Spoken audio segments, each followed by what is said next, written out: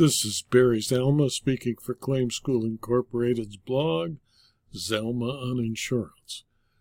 Today we are explaining why there is no duty to defend, then there cannot be any duty, any possible duty to indemnify an insured, and why legal conclusions in pleadings are not allegations of fact and will normally be ignored by a trier of fact or by a judge. Zox LLC appealed the district court's grant of summary judgment in favor of West American Insurance Company. The district court held that West American had no duty to defend or indemnify Zox in an underlying trademark dispute between Zox and a group of entrepreneurs known as the Zox brothers. Zox contends that the district court erred because the Zox brothers sought damages for three potentially covered claims: 1, malicious prosecution; 2, disparagement; and 3, use of an advertising idea. In Zox LLC versus West American, the United States Court of Appeal for the Ninth Circuit on February 9, 2024, resolved the dispute. Under California law, a liability insurer owes a broad duty to defend its insured against claims that potentially seek damages within the coverage of the policy. Coverage turns not on the technical legal cause of action pleaded by the third party, but on facts alleged. While the duty to defend is broad, an insurer will not be compelled to defend its insured when the potential for liability is tenuous and far-fetched. To determine whether the duty to defend was triggered, the Ninth Circuit was compelled to compare the allegations of the Zox brothers' pleadings with the terms of West American Insurance Company's policy. First, they dealt with the issue of malicious prosecution. To plead a malicious prosecution claim, the Zox brothers must plead facts to prove that an underlying action was initiated or maintained, 1, by or at the direction of Zox, and pursued to a legal termination in favor of the Zox brothers; 2, without probable cause; and 3, with malice. The Zox brothers did not plead facts nor provide extrinsic evidence to satisfy any of the requisite elements of a malicious prosecution claim.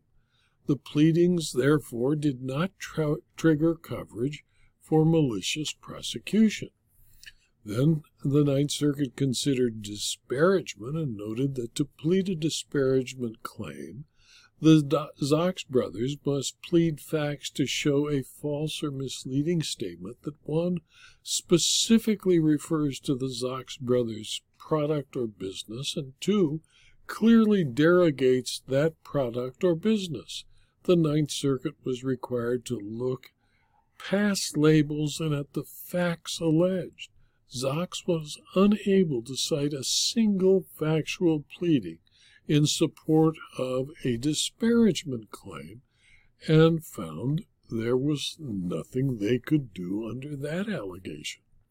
Finally, the Ninth Circuit considered the claim of appropriation of advertising ideas as a reason requiring the insurer to defend, because Zox contended that the Zox brothers triggered coverage by claiming that Zox appropriated their advertising ideas by using the Zox name and passing off their products as Zox brothers goods. An advertising idea is defined as a process or invention used to market one's goods. The district court did not err, therefore, in finding that the pleadings did not trigger coverage for use of another's advertising claims by merely copying their name. In conclusion, the Ninth Circuit found that the reasons stated in the West American objection to the complaint and the claim for defense resulted in the fact that West American did not have a duty to defend or indemnify Zox in the Zox litigation because there was no duty to defend. Where there is a duty to defend, there may be a duty to indemnify. But where there is no duty to defend, there cannot be a duty to indemnify. In my opinion, the Ninth Circuit applied the clear and unambiguous language of the policy to the facts alleged, found that the allegations were mostly speculative or based on legal conclusions, found failure to allege facts to support the three claims, and therefore the Ninth Circuit had no choice but to affirm the summary judgment and found no duty to defend, nor, of course, a duty to indemnify. This video was adapted from my blog, Zelma on Insurance, which is available free to anyone who clicks on the URL zelma.com/blog. And you can subscribe to the blog. You'll be notified of every blog posting from here on, usually 5, sometimes 6 a week.